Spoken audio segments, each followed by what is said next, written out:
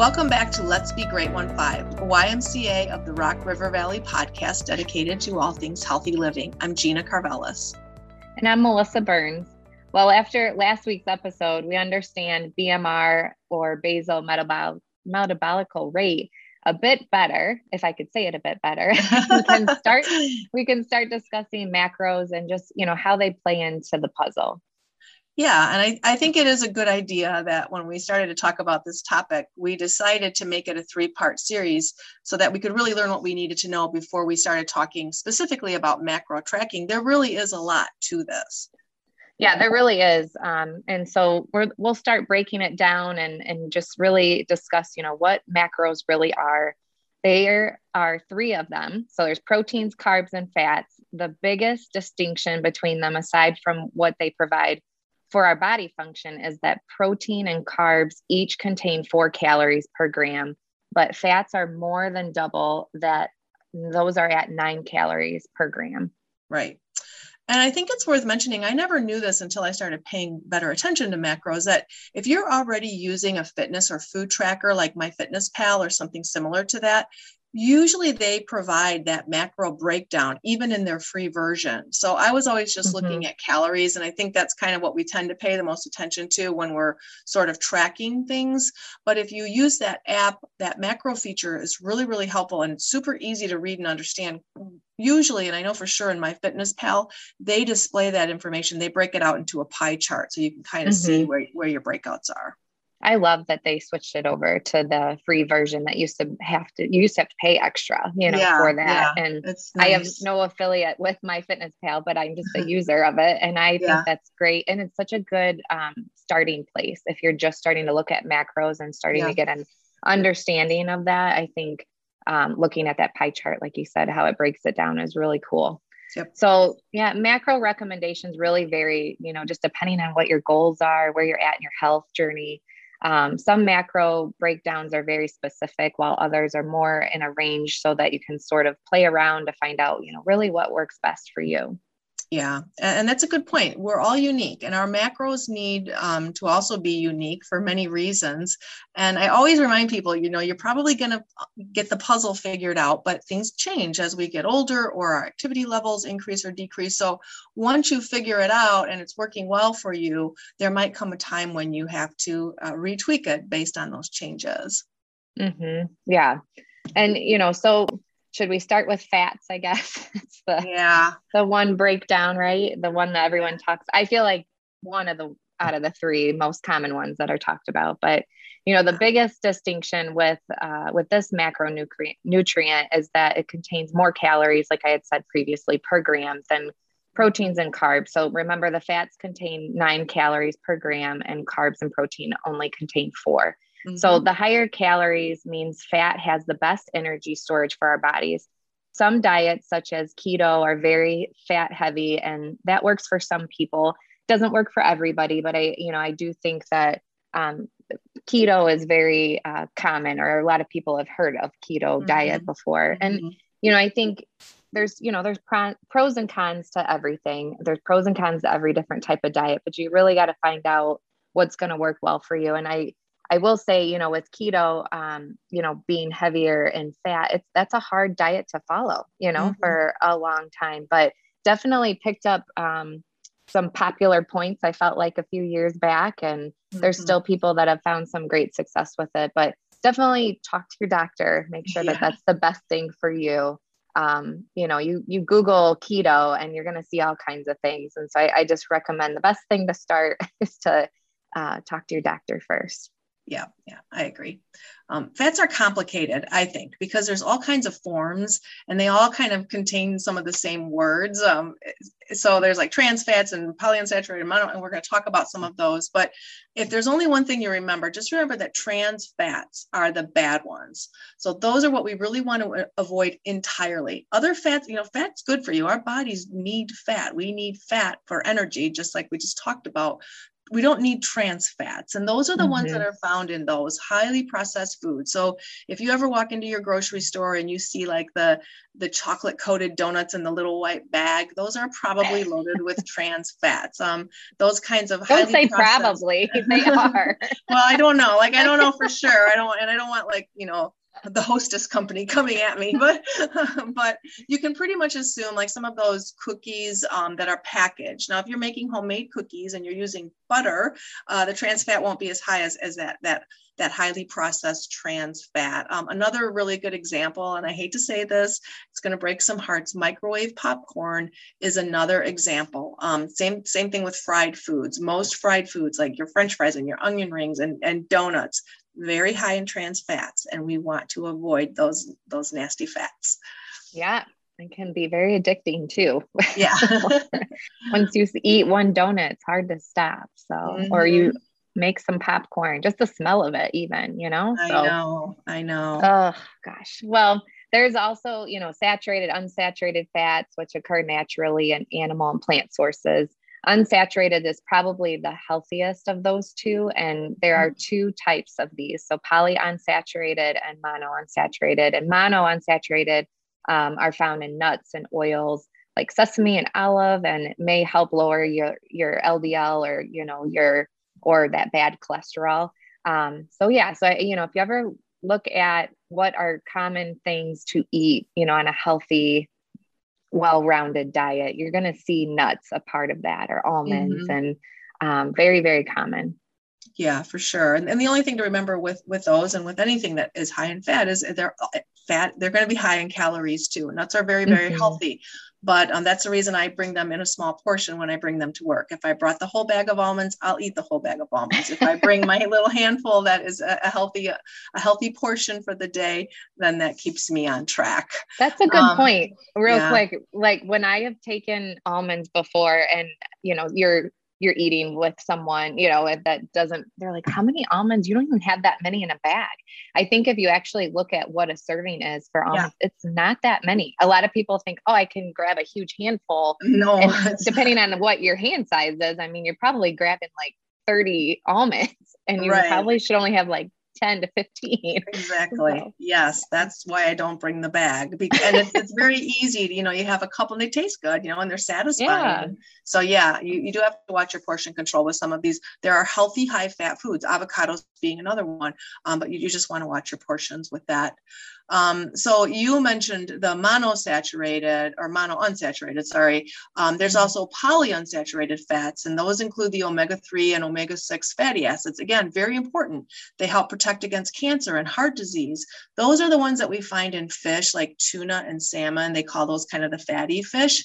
And again, I know this can get a little confusing, but the biggest nugget to take away from fats is to avoid trans fats and not to hold on to the belief that all fat is bad, because it's not. Our bodies, again, I say this, need those good, healthy fats found in nuts and seeds and their oils and things like avocados, which I love avocados. I probably eat an avocado or half an avocado every single day. I do love avocados when you can find a good one. I've had some bad ones too. And then it's so depressing when you open it up and you're like, no. I know. When they've gone bad, or sometimes just recently, I don't know, maybe it's the season, I cut into my avocado. I make that little cut all the way around, twist it open, and the seed is like almost as big as the whole thing. And so it's like this little tiny bit of green. Yeah. It's so disappointing. So then I eat the whole avocado. I don't just eat half when the seed is occupying all of the space. That's funny. Well, the role fat plays from a nutrition standpoint is as an energy source. So, it helps support cell growth, protect your organs. It helps, your body absorb certain nutrients. So, definitely, it's important that you have a diet that has fat included in it.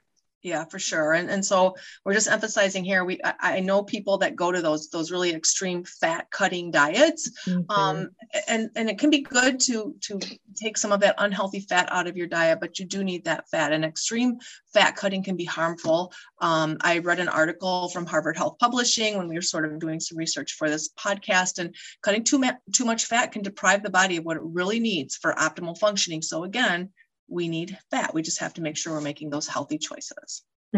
Yeah. And, protein is a little less complicated. Protein's probably the most crucial macro, and you won't really find a diet that severely restricts protein, or at least you shouldn't.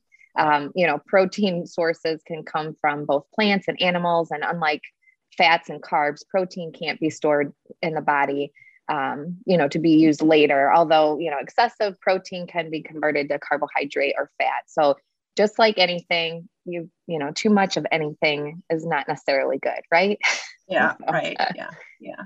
And it can be hard to get the protein we need. And it can be even more difficult if you're following a vegan or vegetarian diet, because the sources that typically tend to be very high in protein are animal sources. It can be tricky to find those like plant-based, low-fat, high-protein sources of food. Tofu would be one of the exceptions to that, but then tofu, it can be questionable because it's very highly processed and it's soy-based, which isn't always a great option for some people. I actually changed my own diet from veganism because of this.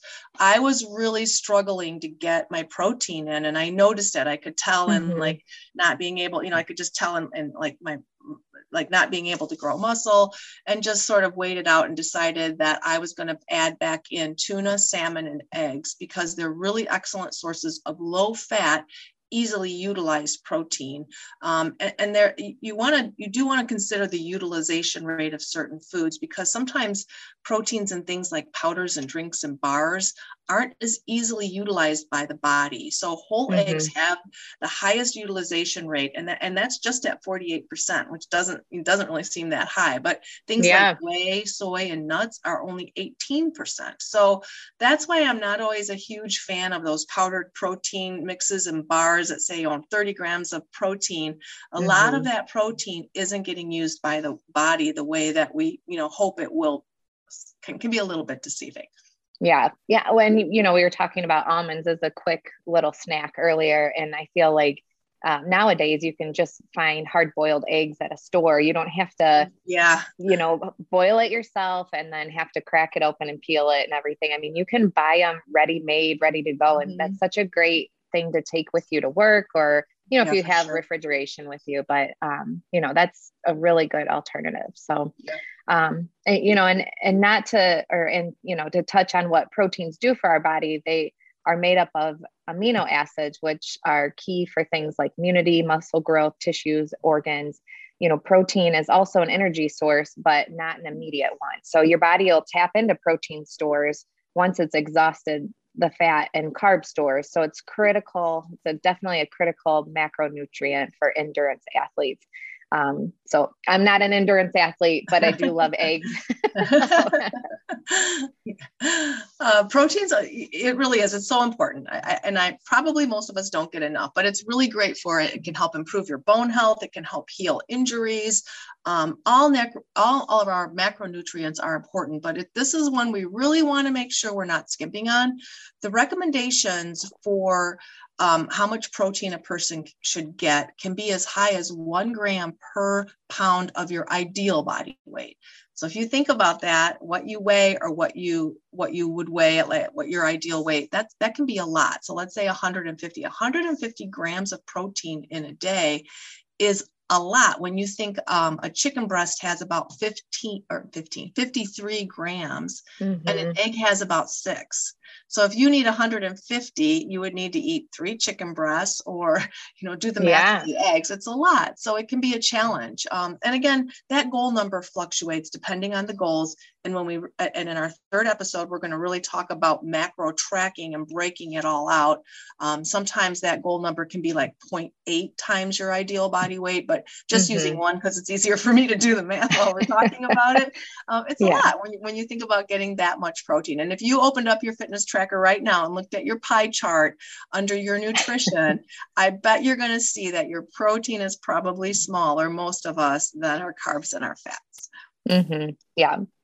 Well, so that leaves us with carbs. And I think you need to remember that carbs aren't all bad. So, people associate some less than healthy foods like white bread, pasta with carbs, but, they are, which they are, but, fruits and vegetables are also carbs, and we all need carbs in our diet for energy and body function.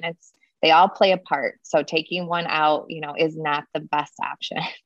Yeah, for sure. And another example of how this can be so confusing. I read a lot about nutrition. It's just something I'm interested in. And I like to kind of learn, what's the newest. But, whole grains and pastas have always been considered sort of healthier options because they contain more fiber and they haven't had that hull removed. And that's where some of those nutrients are. But there's even an argument against that because having not had that removed, it's a little harder for us to digest. And so there's always, two schools of thought or more. And that's why, people get 4-year degrees in this stuff because it's confusing and it's always changing. There was a time when they told us, don't eat eggs. Eggs are terrible for you. They're going to give you high cholesterol. Then they came back and said, oh, it's okay to eat the egg. Just don't eat the egg yolk because that's where the cholesterol is. Now they say, if you're only eating the white and you're not eating the yolk with it, the yolk is what helps you utilize all of the protein in the white. So you have to eat the whole egg. So it's come full circle. It's crazy that, and you kind of just have to keep reading and keep educating and see what they're telling us now. That's why we're in this industry, because it's always changing. Right. Science, right? Yes. Yeah, for sure. Well, vegetable sources of carbs, include both fibrous and starchy too. So we can't forget, the vegetables, but fibrous are things like greens, broccoli, Brussels sprouts, and starchy are vegetables like potatoes, corn, and even peas. So, if you've ever followed just any diet, they always mention go for the darkest green vegetable. That's your best option, which is true, and the starchier ones are going to be those lighter colored ones, maybe sweeter in taste. So very easy to identify, even if you don't really know all the ins and outs of, fibrous versus starchy. So. Right. And starchy vegetables aren't bad. They're not bad for you, but it's just, you just want to remember that they do contain more carbs usually. And so if you're trying to limit your carbs, you want to eat your vegetables, but stick to those green fibrous vegetables. You also have the advantage of something that contains more fiber. Fiber is not a macronutrient, but it's a really important part of a healthy diet. It's what fills you up. And it's also what keeps your digestive system really healthy. Yeah. Well, so now that we've explained what macronutrients or macros are, it helps us understand what we need to know when we start to talk about tracking macros and playing around with the different percentages of each one, in our diet, or as we've been talking about, the pie chart, the wheel, for sure. And MyFitnessPal, if that's what you look at. So. Yeah. And so we're going to do our kind of our final deep dive in our third and final series on macros. So be sure to tune in next time when we're going to put all these puzzle pieces together to hopefully help you have a better understanding of how actually truly tracking those macros might help you reach your fitness goals. Yes. So make sure you like us and subscribe to Let's Be Great 1-5 so you don't miss an episode. And we'll see you on the next one. Thanks so much for joining us today. Thank you.